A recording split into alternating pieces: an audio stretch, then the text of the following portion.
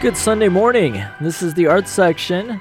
I'm your host, Gary Zidek. Welcome to WDCB's Arts and Culture magazine. Every week we spotlight creative people, events, and ideas in the Chicago area arts community, while also fostering broader discussions on music, film, theater, and other creative endeavors.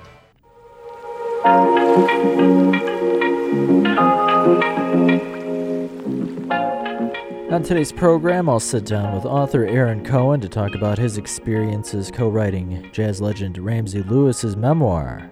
The Dueling Critics, Kerry, Reid, and Jonathan Abarbanel will join me to review Goodman Theater's new production, Antonio's song, I Was Dreaming of a Son. Later in the show, I'll check in with the executive director of the Jazz Institute of Chicago to hear how life after the pandemic is coming along, and to learn more about a prestigious award that's being given to WDCB's own Carter Bey. All that's coming up. Thanks for tuning in for some arts and culture this morning.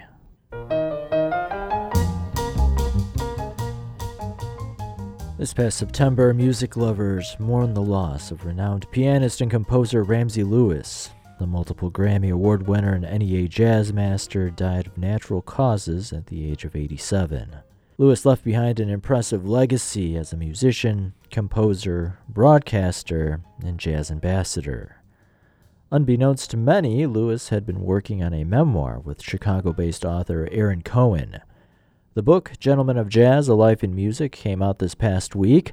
The autobiography provides insight into Lewis's remarkable journey from growing up in Chicago's Cabrini Green neighborhood to his ascension to the top of the jazz and pop charts. Beyond his success in the recording studio and on stage, the renowned pianist was also a trusted mentor for younger musicians and an ambassador for jazz on the airwaves. I recently caught up with Cohen to talk about what it was like working on this book with Ramsey Lewis. So from what I understand, the very beginning of this project was started when Mr. Lewis's agent reached out to you. Yes, so Ramsey Lewis's agent, Brett Steele, called me and asked me if I wanted to work with Ramsey Lewis on his memoir. He was very interested in telling his life story and wanted me to help him with it, and I was, of course, very honored to do so. So I met with Ramsey and his wife Jan at their place over in the Streeterville neighborhood, and I had my ideas for what I wanted to do with the book, and they coincided with what Ramsey wanted to do for the book, and so we met and got along very well. It's impossible not to get along with Ramsey Lewis. He's such a smart, funny, lovely, wonderful man. And we also I had my outline for the book, and we met, and I interviewed him to do the sample chapter to send out to potential publishers, along with the outline and reason for doing the book, and that's how it began. And then I would interview him about once every week, every couple weeks, and it just took off from there. Did you have a connection with him prior to this whole project coming together? Well, I met him a few times. The most memorable time, I met him in 1998. I met Ramsey Lewis, and it was December 1998, and we were part of the Chicago delegation to the Havana International Jazz Festival. Ramsey Lewis was going as a performer, and I was going to cover it for Downbeat magazine. And I had spoken to him on the way to Cuba, and I met him also, that was when I met him, and then I spoke with him as well just on a few occasions. When I was at Downbeat, I was at one of the tapings for his WTTW TV show. Spoke with him briefly then, but I had not interviewed him because no matter who I was working for, whether it was for Downbeat or the Tribune, it was always a more senior guy who would interview Ramsey Lewis.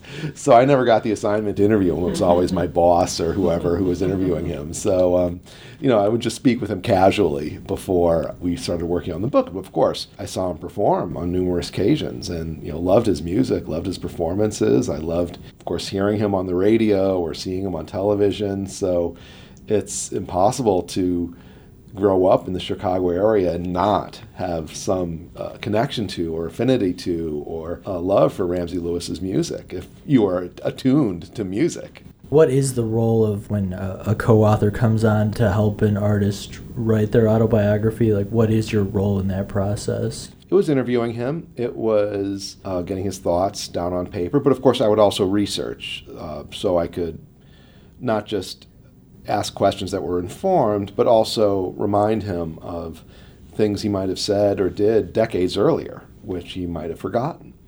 And one of the things that I also did was play him his old recordings, because we know the hits. We know In Crowd and Sun Goddess, and he would play those in concert. So, of course, those songs were always on his mind. But there were so many great records he made, especially in the late 1960s, early 1970s, mid-1970s, that were so long ago, and so many tracks that he just hadn't performed live, that he hadn't really remembered them, which is understandable. He's recorded so much. So I would play him these recordings and get his thoughts about them. And that was the high point for me, was watching his reaction as I would play him these records from like 1969 and 1970, and I would get those reactions down.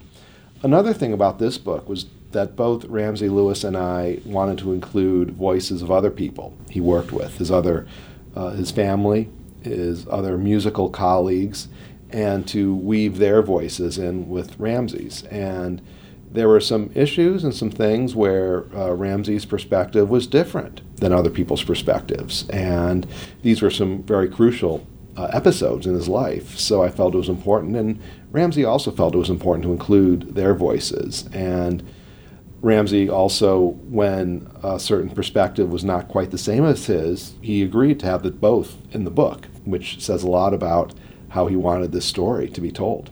Just as an aside, we'll probably get into this later, but I was surprised as far as the amount of music he released. I think he says from 60 to 64, he released like a dozen albums for chess. Yes, so Ramsey released, with the Ramsey Lewis Trio, released album upon album for chess, which tells you a lot of things without having to go that deep into it. It shows you how hard Chess Records worked them. It shows you how, active they were on the scene. It shows you what that whole process was about. And it's also interesting, too, because when Ramsey Lewis said that they realized that the Beatles were just recording at most one record a year, that they could, hey, it's like, why should we record more than these guys? So it was also interesting, too, that Ramsey Lewis also always had an eye on the popular music market and what worked there, that he was comparing the Ramsey Lewis Trio in this regard to the biggest pop group on the planet.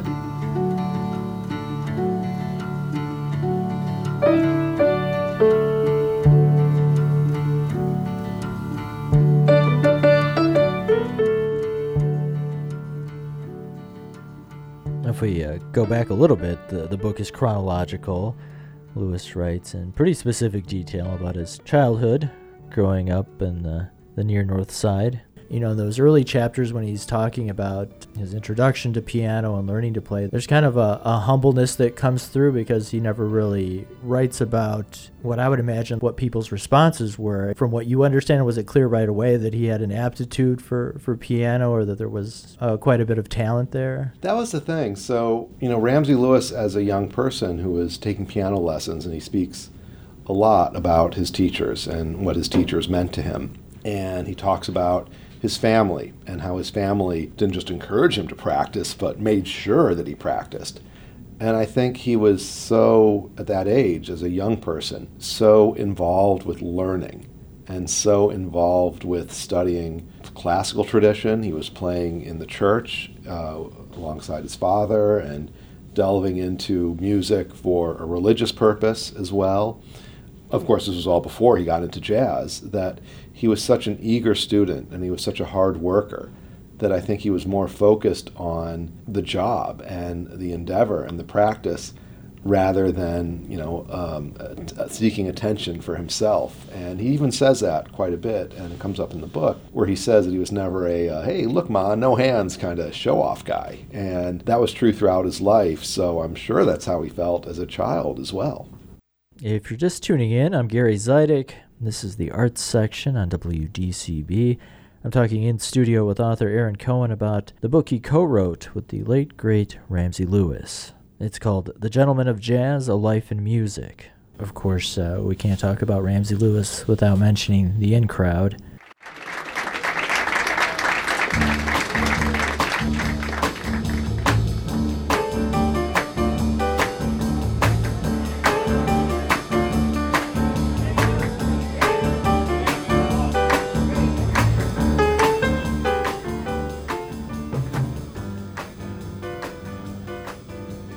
So the Ramsey Lewis trio records this cover of a Dobie Gray song, an instrumental, in 1965. Fair to say this changed everything?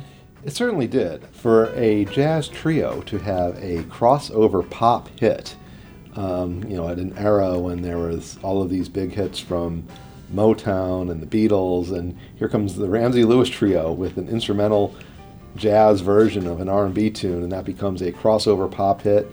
That was really an incredible thing, and that was something that made Ramsey Lewis's reputation throughout his life, and was something that everybody recognized him for. And of course, he certainly enjoyed the popular success, although it took a while to channel that to real money, but still, he enjoyed the popular success and the recognition and the opportunities that provided. And I think that's one of the things that, I can't remember who said it, but they always say that, luck is when preparedness meets opportunity. And I think one of the things to really know about the In Crowd and its popularity was that, this group, the Ramsey Lewis trio, had been working together for a while, and they had certainly honed and the dialogue that comes with being a strong working group, working together, touring the country together, performing all these shows, but also being very open-minded to new ideas, so that and of course the whole story is told in the book, is how they heard the In Crowd, the song that they decided to cover. And just the idea of what the hell, let's just put this as a fun thing at the end of the album because it's fun. So all of that worked in their favor, along with whatever, fortune smiles upon one who takes these chances. So certainly, and the details of the story are in the book, so I don't want to give away too much about the genesis of the song, other than to speak more conceptually about what was happening. One of the things, and this might just be your opinion, but the way, he talks about it is the album gets released, he doesn't really think about it, then he gets a call from Chess, you got a hit. Yeah. And then it explodes. From your research or just your knowledge, why did it catch on? It's such a great song. It's such a great performance.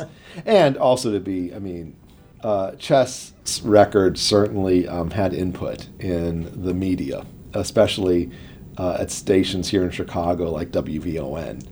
And so, Ramsey certainly as a performer was certainly not the one making those sorts of moves in terms of what a record company can do to make a record a hit. But I think that was part of what was going on. And I'm being deliberately vague here. Okay, yeah, I understand. But no doubt, great song, great musicians, great performance that they captured. But let me just add that being on Chess Records helped. Sure. Still, even with all those things don't always catch fire. So no, they don't. But one of the things too about Ramsey was a lot of what he came from was the church and gospel, and that is music with such emotional immediacy that he was certainly tapped into that idea of emotional immediacy, which makes something beloved. So the In Crowd comes out in '65. Mr. Lewis's career, and the trios explodes, but I guess on the kind of one of the downsides of that, or a negative impact, it kind of causes some strife within that original trio. It does, and this I was referring to how different people have different perspectives, and Red Holt is still alive, and so I wanted to get his perspectives on what happened between them. So Ramsey Lewis, told me his view, his memory, his perspective as to what divided this original trio. And Red Holt told me as well. But I also want to add that Ramsey and Red Holt also explained what made the trio really great to begin with. So they're very descriptive about the musical and personal qualities of each member of the group, as well as what caused the group to break up. And so that's all there in the book. I'll use that as a segue. The trio does split up, but Mr. Lewis wants to keep going, so he fills those two spots, and then that's in the book. It references he already knew Maurice White, but this kind of brings them closer. Yeah, he knew Maurice White because he would go to chess, and Maurice was always there doing sessions, and Maurice White being very inquisitive, and so certainly try to engage Ramsey Lewis in conversation. And then Cleveland Eaton as well, a wonderful, wonderful bassist who was also very crucial to Ramsey Lewis's trios. So even though Red Holt and L.D. Young were great musicians, Chicago in the 1960s and today has so many wonderful musicians working that Ramsey Lewis certainly had his choice of plenty of good people to work in his groups. For me, as a radio nerd, I'm a music nerd, but also a radio nerd, so it was interesting to learn about his introduction to broadcasting. He almost, I wouldn't say fell into it, but it was almost like happenstance, that like how he first gets started. Yes, and it was one of those things too where he just saw an opportunity, was very open-minded to try something. And that's another thing too, where addressing people and being a very public people-type person, I don't know if that's the right phrase, but was able to convey through his voice, and also his knowledge of music, his ability to include some of the great jazz musicians who had become his friends, and also to present jazz, historical great jazz, to a wide mainstream audience over the airwaves was something that he was able to accomplish. That is another part of his legacy that people should remember. I think the next to last chapter dives into his music projects later in life, and he stayed pretty active right up until not too long ago. Well, not only was Ramsey Lewis active as a performer later in life, but he was also doing very different things through the advice, the inspiration, the encouragement, and the support of organizations like Ravinia. Ramsey Lewis started getting into classical composition with people like Scott Hall, and his Proclamation of Hope, his epic piece about Abraham Lincoln, his music for the ballet, the Joffrey Ballet. These are all really new, different projects that he was doing at a pretty advanced senior age. So that is just such an important lesson for anybody of any age to consider, is to never stop learning, never stop trying something completely different, and that the rewards are many. Sadly, Ramsey Lewis passed away this past September. When was the last time you spoke with him?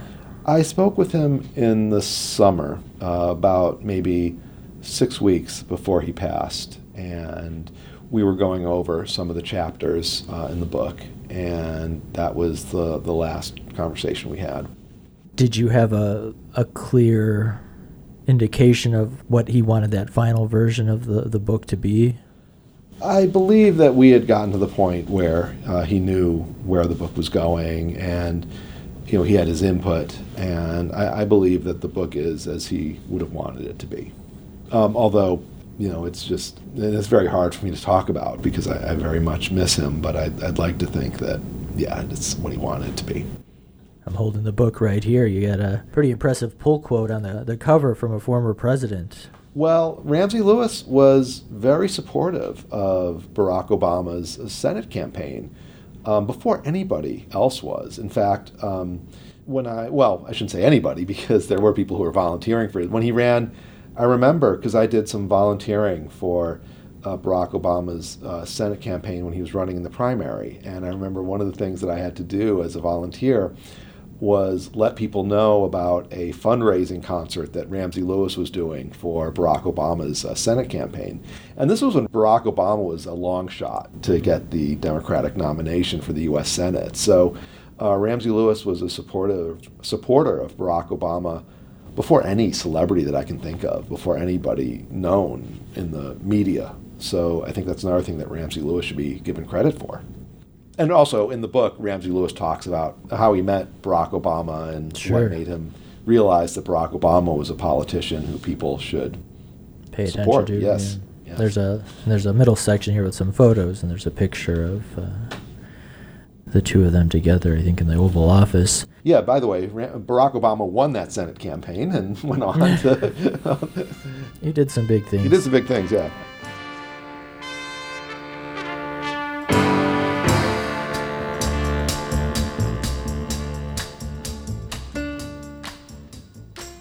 What are you hoping readers take away from the book? Well, I hope readers take away how significant Ramsey Lewis's musical compositions were, how significant his musical work was, his musical performances were, everything he did musically. But I also feel that his journey is one that people should really consider to be an important story, an important Chicago story.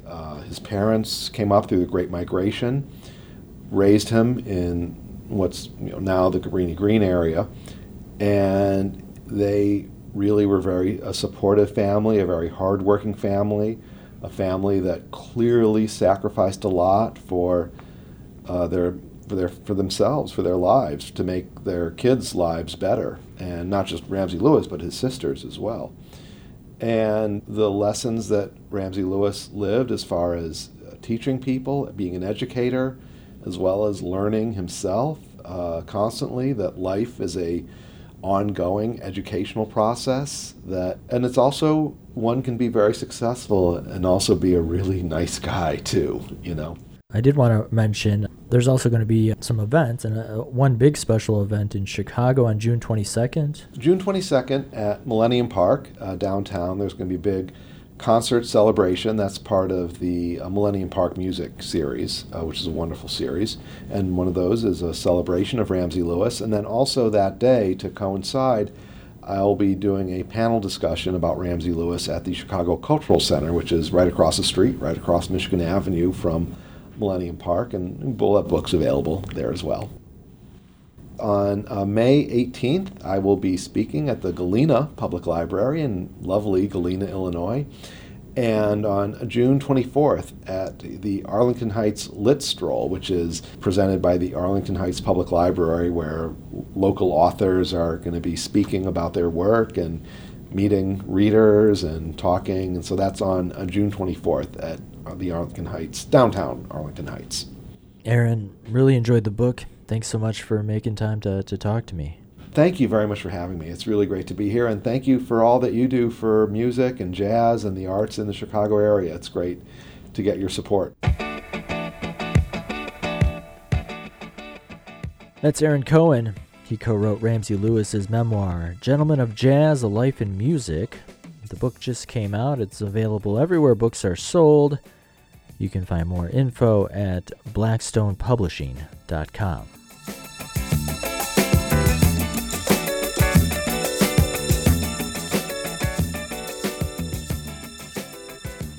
And a quick reminder, if you listen to the arts section on WDCB every Sunday, make sure to check out the show's website, theartsection.org. You can find all sorts of additional content there all the time at theartsection.org.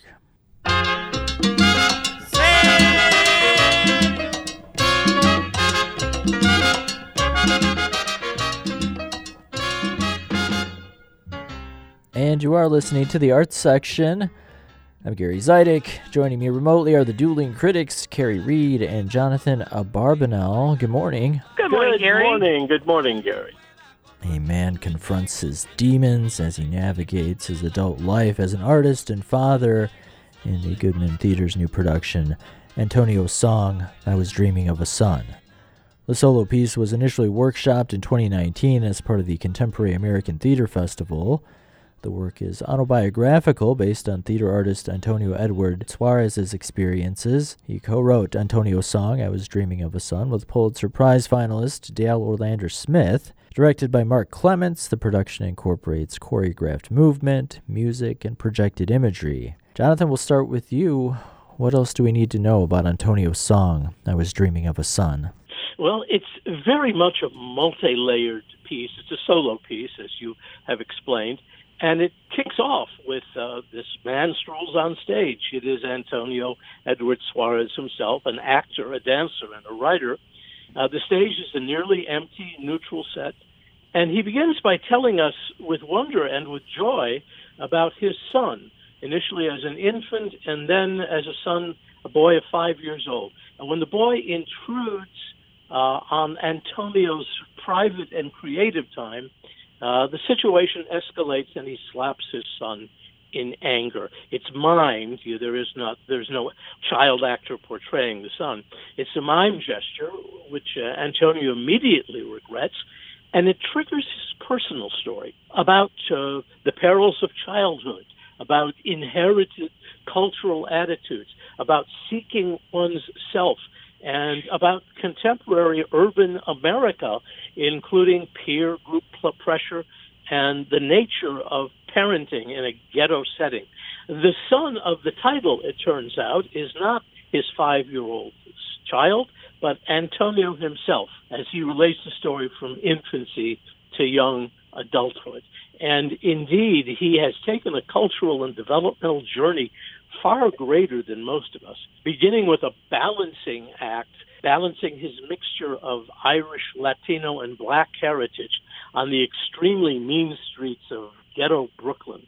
It progresses to the time when he is a teen and he nearly whacks a man who was abusing his sister. We go through his discovery of dance and theater against all social expectations of the community he lives in, and finally to his earning a master's degree at Harvard University. It really is a remarkable story.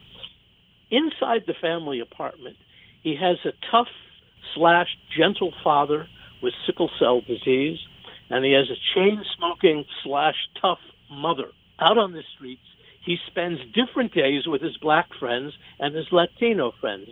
Never the two shall mix. He bops when he walks, he talks tough, and he secretly envies those who were different and had the confidence to show it. That's kind of a nutshell summary of a lot of the themes and specific beats of the show, of the piece.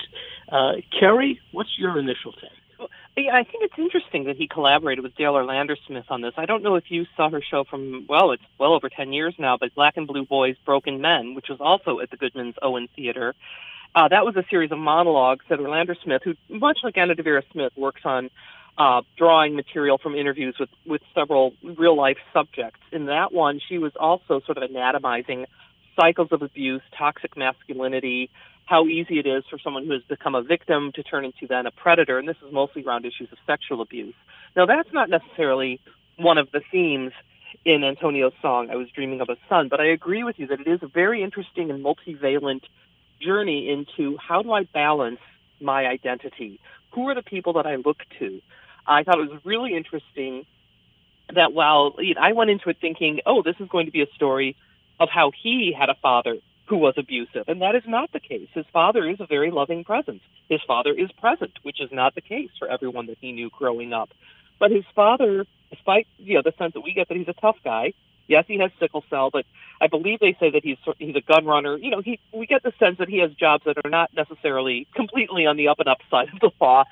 He is not really fully able to protect either Antonio or his sister, his beloved sister Pinky, from their mother, who we see as kind of an embittered woman. The way she's introduced, I thought, was really interesting, Jonathan, with the metaphor of dance, because dance is obviously a huge theme in this piece. His mother sees herself as a dancer, and we think, she was a party girl. She got out there. She loved dancing. And then there's a shift where we see him embodying his mother and her limp that she was left with after polio. So you get the sense these are two parents who came together, two people who came together, who both had, in his father's case, an ongoing health issue.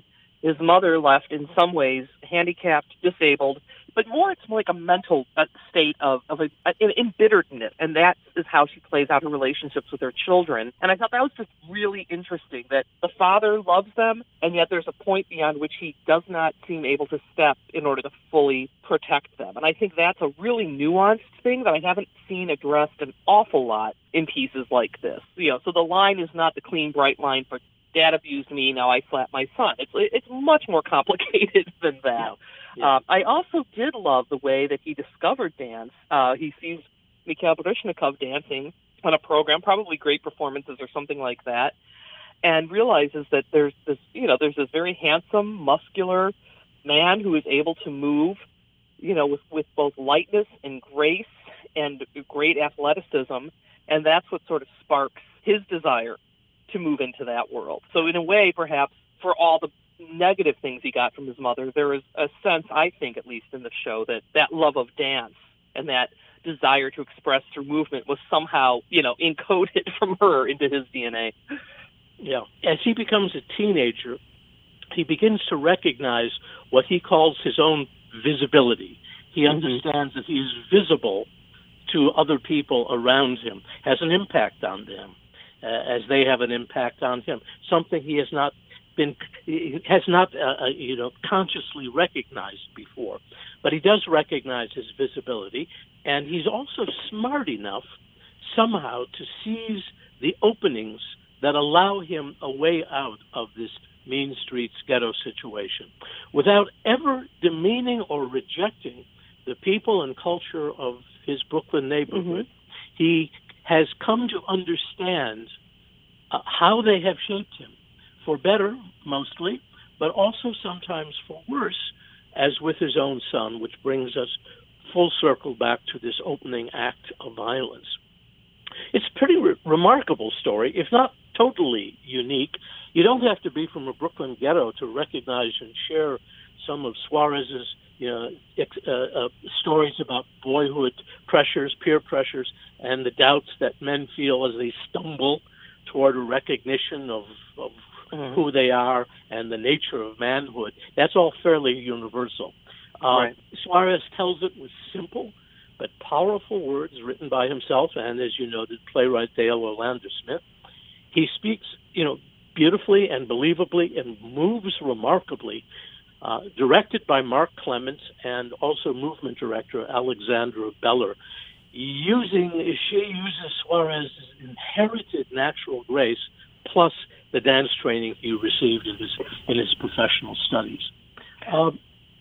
For me, there's nothing really revelatory in what Antonio's song has to tell us, but it's well told.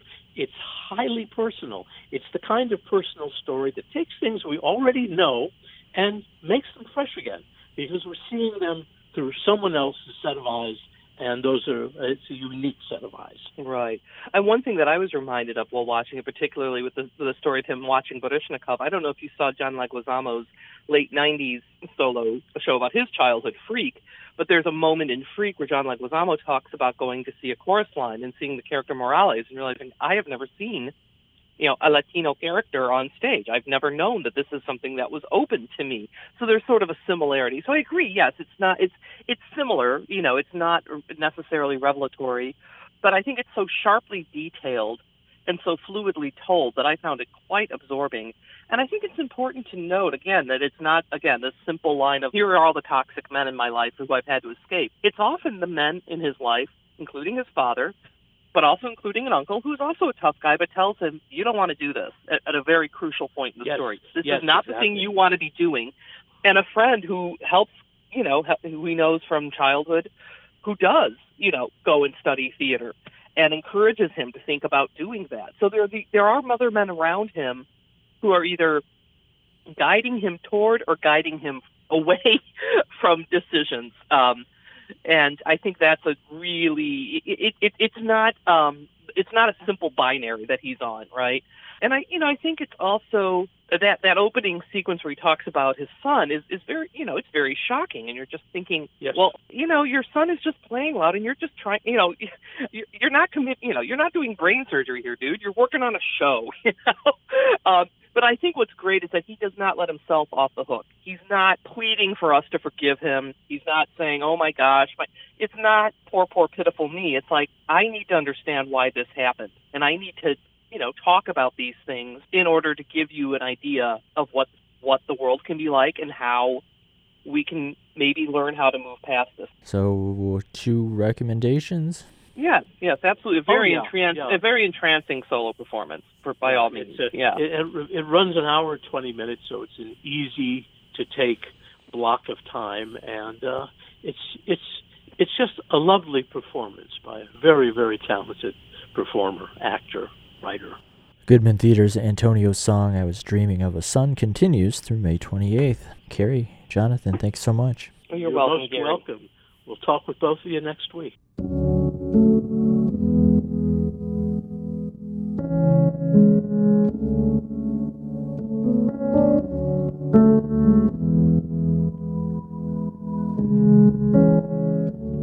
You're tuned into the arts section. My name's Gary Zidek. If you love live music, there's something undeniably alluring about the prospect of a secret show. A London-based company is taking that concept to the next level by curating and presenting hundreds of secret shows around the world. The idea for what today is called SoFar Sounds was born in London back in 2009.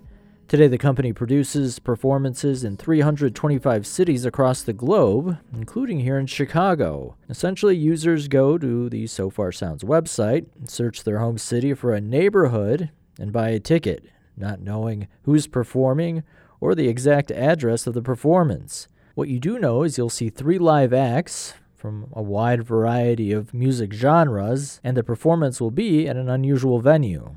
And despite a pandemic pause, people seem to really like the concept as SoFar Sounds continues to grow.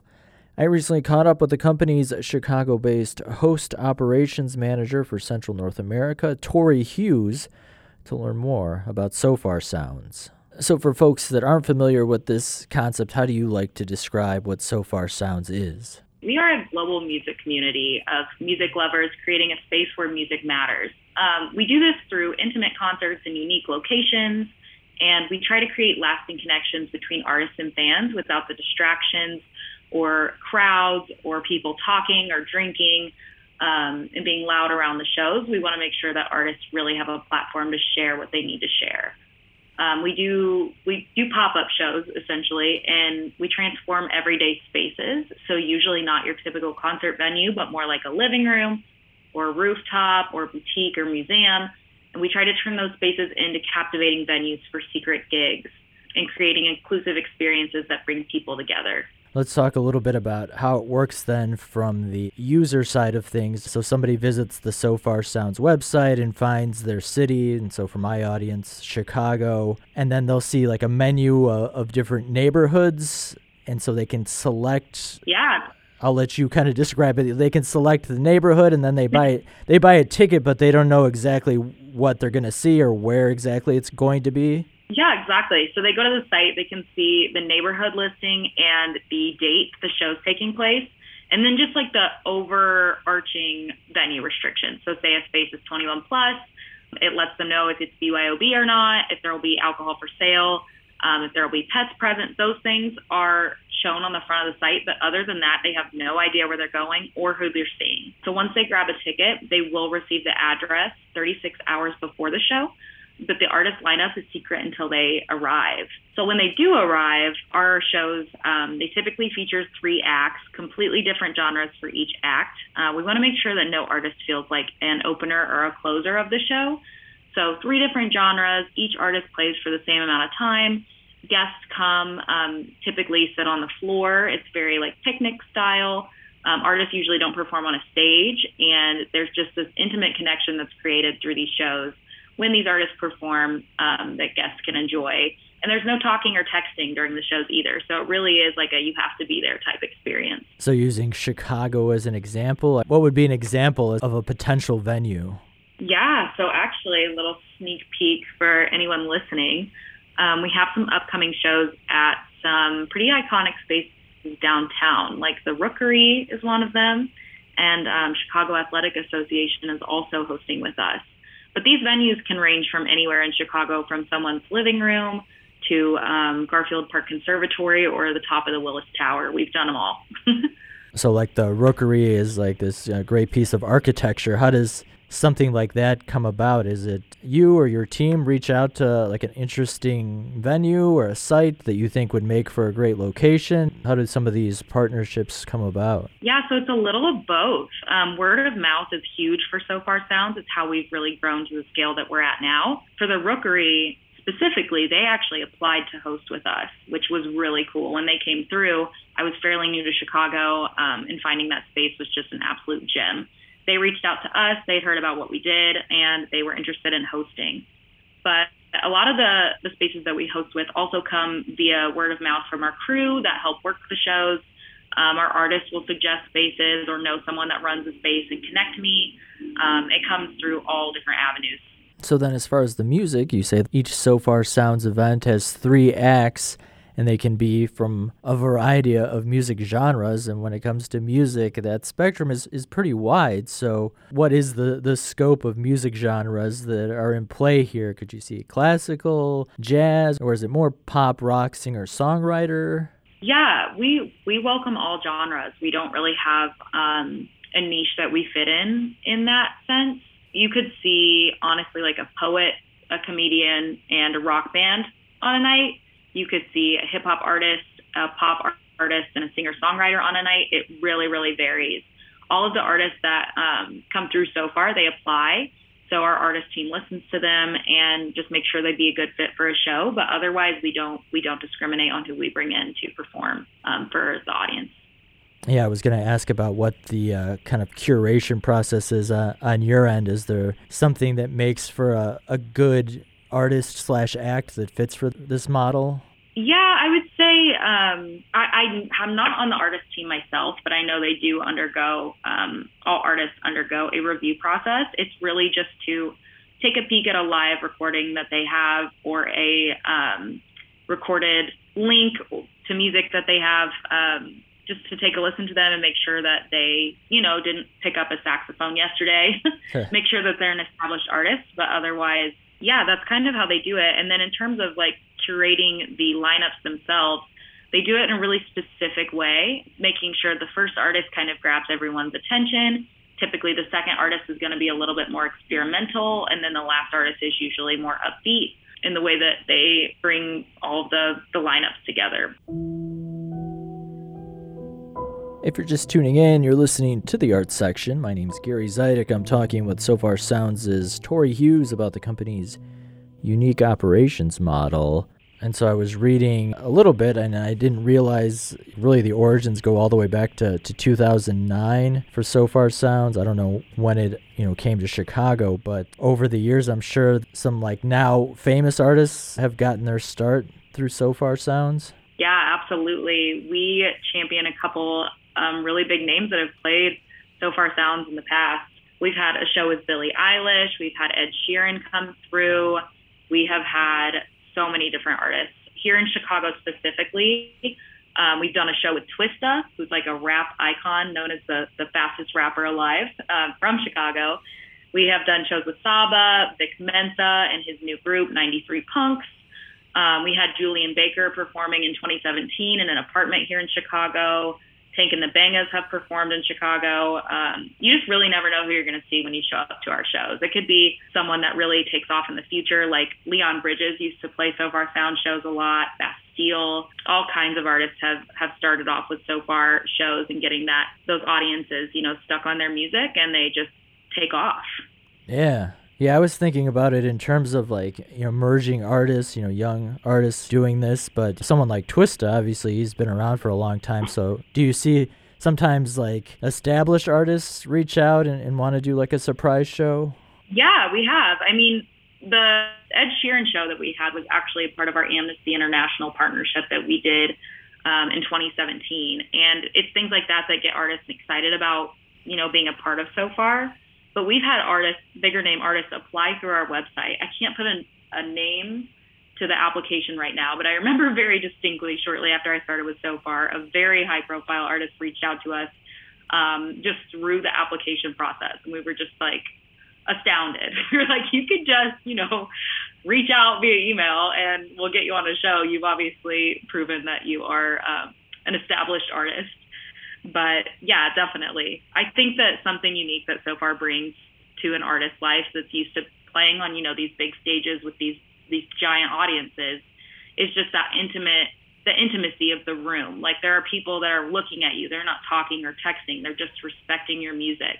And we've even had artists that play these huge shows that say even SoFar shows can be a little intimidating. Even if you're just in someone's apartment with 50 people, playing a show where everyone's looking at you and every single person is paying attention and not speaking can be a little intimidating even for the bigger artists. So oh, sure. It's really cool to see who wants to get involved with what we're doing.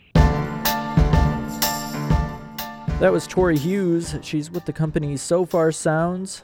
You can check it out for yourself at sofarsounds.com. glad you've tuned in this Sunday morning. Just wanted to take a moment here and wish a happy Mother's Day to all the moms out there listening.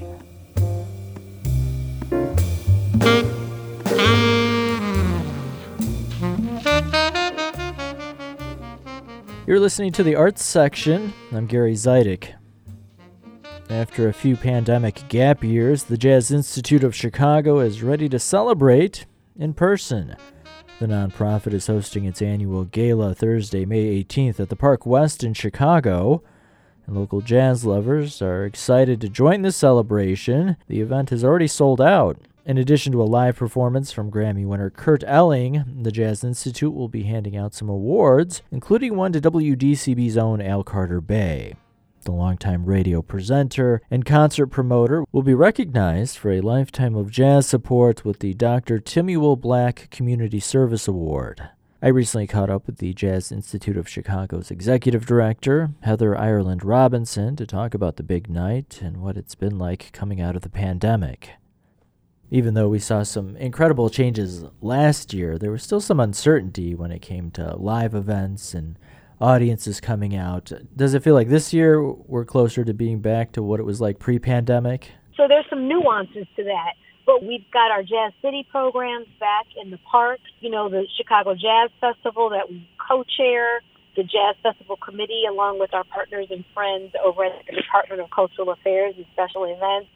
And we went to one concert, one day, you know, just 3 acts in 2021. In 2020, we were fully online. So last year we were back fully, and this year we're back fully again. And you guys out in the audience, you jazz lovers and enthusiasts, are showing up and showing out, and we absolutely love it. If anything's changed, I think people are more appreciative and even more misty-eyed. Like the thanks that we get for the programs we do are just a little heavier, like, thank you for being here. Right. And we say the same thing. No, thank you all for being here, for coming out and for listening and supporting the music and the musicians. Yeah, whether it's jazz or pretty much any kind of live performance, it feels a little bit of like you didn't know what you had until it was gone. And so that's exactly it.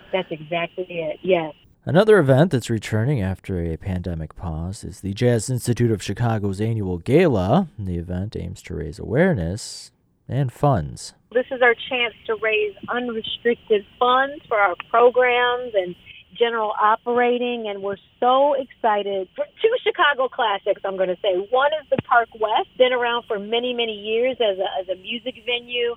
And then, of course, as I like to say, our Chicago homeboy, Kurt Elling, will be playing with his band of all-stars, including one of our former JazzLink students, Kyle Swan, and Leonard Simpson, who was one of our fellowship program awardees last year. So the buzz is afoot that we're all coming together to be back together again like we haven't done since 2019 for an in-person gala. Yeah, I love the Park West. It's a great place to see a concert. It's an amazing venue. One other thing that's going to take place at this year's gala is the presentation of the Dr. Timuel Black Community Service Award. It's going out this year to WDCB's own Carter Bey. Mm-hmm. Can you tell us a little bit about this award and why it's so special? Sure. So Dr. Timuel Black served on the Jazz Institute of Chicago board for over 25 years, really just until a couple of months before his passing in 2021. And really was in every Zoom meeting, everything that we did through the pandemic and even before, he absolutely showed up, but not without his wonderful wife, Zenobia Johnson Black, who made sure he was set up on Zoom. Like, we got to see her for every meeting. And so as we asked her to chair this event and said, who do you think we should give this award to, without hesitation, she said Carter Bey, and I couldn't agree more. Not only is he an amazing DJ and a historian, Al really has dedicated his life to jazz. He was starting jazz groups at his high school. And, anytime anyone talks to him, you're going to hear so much about the story of jazz. And he really is an advocate for the African-American history portion of jazz, too. I mean, he's an invaluable resource to us all. So for him to get this award and to think about how he's built community through jazz, to us, is just a perfect fit. Many of you listening have probably heard Al Carter Bey's voice here on WDCB. He's the host of Chicago Jazz Spotlight, which airs on Wednesday nights here at the station. And he also pops up frequently as a fill-in host during our daytime programming. Carter Bey has been spinning records and interviewing jazz musicians on the air at various Chicago radio stations for over 50 years. I recently sat down with the Chicago native for a conversation about his lifelong love of jazz. So did you grow up listening to jazz in your house? My cousin Dickie, William Dickerson, was a saxophonist with the Lionel Hampton Orchestra back in the 40s. Oh, wow. And so he was always gone, always had a lot of friends come over his house. There was Nicky Hill, Wilbur Ware, Wilbur Campbell, Johnny Griffin, Gene Ammons. All these guys would come by the house. And I was such a young guy, and they would send me out to the grocery store to buy candies for them, man, whenever they come over. And they give me a nickel or a dime for going out to making this trip to the store, you know. And they would play such great music. The music was just sounding so good. So I just fell in love with it. You grew up a jazz fan? Yes. So how did you end up in radio? Because I always loved hearing the guys on radio. There was one particular guy by the name of Al Benson and another guy by the name of Jack L. Cooper on the radio station, which is now called WVON. It was then WGES.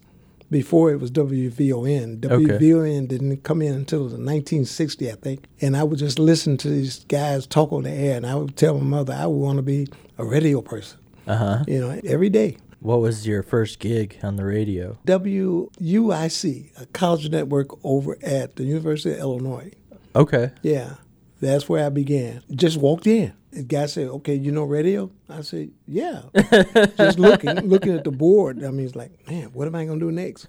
So I just stood up and watched him for a minute or two. Then I got to the knack of it, and I wound up staying over there until they closed the place. Yeah. Speaking of mid-70s. And then over the years, you were at WBEE. Oh, yeah, I loved being out there. That was such a joy to do nothing but jazz. That was an AM jazz station? AM, 1570 AM, in fact.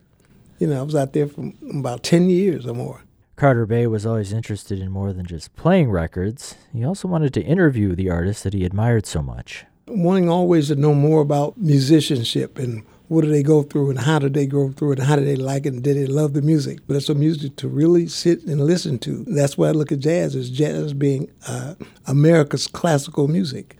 And so it was something that I really loved. Certain musicians that I had great enjoyment for, I've named earlier, like Gene Ammons, Wilbur Ware, Wilbur Campbell, Nicky Hill, who passed away years and years ago. But these cats just had something different to offer. You mentioned Gene Ammons, so you ended up writing a book about him. Yeah. I just didn't put enough into the book to really make it a sensational, but that would have looked like a R.R. Donnelly trying to finish that book. Right like now, book. Yeah, that's right. 90 pages of what I remember of Gene Ammons, you know, after seeing him so many times and him watching me grow up as a little boy to a man. You know, I can recall once when one of the last times I saw him was at the Jazz Showcase, a program Joe Siegel had going on for a number of years. So I wanted an interview to air over WOJO. So I go in here with my tape recorder, my microphone, everything. He says, "Come on back in the back," which is the dressing room. So I go back here. He says, "You want a drink?" I say, "No." And he used to call me little boy. You know, he said, "Hey, little boy, you're a man now, huh?" I said, "Yes, sir." So he says, "Come on, have a nip." So I said, "Yeah, go ahead, pour me a nip." So he poured me half a glass of white alcohol, which was gin at the time. Okay. So I drank. And he said, "Get another one." So I got another one. By now, it's maybe an hour went by. I've not interviewed these cats. Now, Sonny Stitt was a saxophonist that was with him at the Jazz Showcase. So he says, "How you feeling?" I said, "I'm feeling pretty good." Actually, my head was in a spin, right? So Joe Siegel comes in and says, "All right, it's time to hit." I had not got the interview. You know, I was too wasted to get the interview, you know, so... Was that his plan? Apparently so. If you're just tuning in, you're listening to the Arts Section. I'm Gary Zidek. I'm here with WDCB's own Al Carter Bey, the impresario. Where did that name come from? A guy by the name of Burgess Gardner, who's was a great band leader here in Chicago. I met him when I was working out at WBEE, And he was listening to me one day, and I was giving him a history on certain musicians. And he says, "You're an impresario." And plus, he knew I was attempting to do live shows. I used to bring musicians in to perform at different locations. And he said, "You are an impresario." So that's how the name stuck. So were you pretty well connected at that point with Chicago jazz musicians? Yeah, quite a few.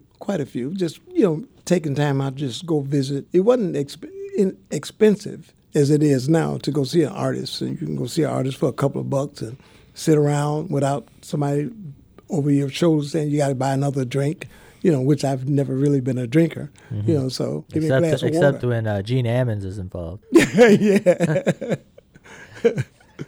You're going to be honored with this really great award that's coming from the Jazz Institute of Chicago. It's the Dr. Timuel Black. And I'm still shaking. The Dr. Timuel Black Community Service Award. Zenobia Black, his wife, had called me and said she had nominated me for his award.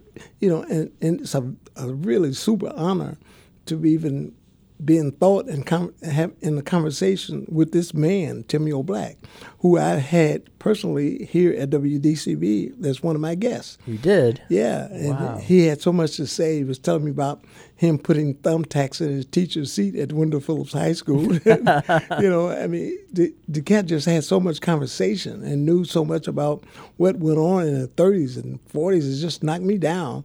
So I'm just honored his information about trying to be a humanitarian, and that because that's a part of my life. I had a youth foundation in Chicago Housing Authority called Al Carter Youth Foundation, where I work with young people, adults, senior citizens for over 40 years. And that was a love of mine. And I would have guests out, Harold Washington, Richard Daley, Jane Byrne. They would come and want to be a part of the activities that I was having as being an executive director of the Al Carter Youth Foundation, which, again, over 40 years. And I just enjoyed working with young people and putting on the minds of young people of how to duck a bullet, which could be difficult, you see. But yet we were able to save a lot of lives by involving ourselves with the young people. So the Jazz Institute is hosting this gala on May 18th over at the Park West on the north side, and that's where you'll be giving your award. Do you know, are you going to get up and talk? Well, listen, I'll say hi. And how honored I am to be recognized, in this Tim Black Award. I really appreciate the board and JIC and Heather and Zenobia and all the people that were tied into this gift. I really appreciate it. Well, I appreciate you, and I appreciate you coming on to talk with me. Oh, thank you very much. Great to talk. I'm still with nervous. You. He's just kidding. Al, it's been a real pleasure. Thank you very much. That was the impresario, Al Carter Bey. Truly one of the nicest guys I've had the pleasure of working with.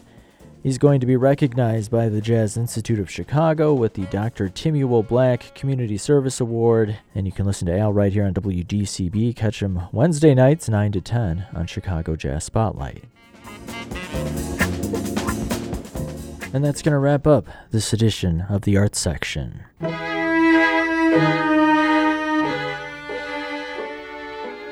But you can always find more arts and culture online by visiting the program's website, theartsection.org.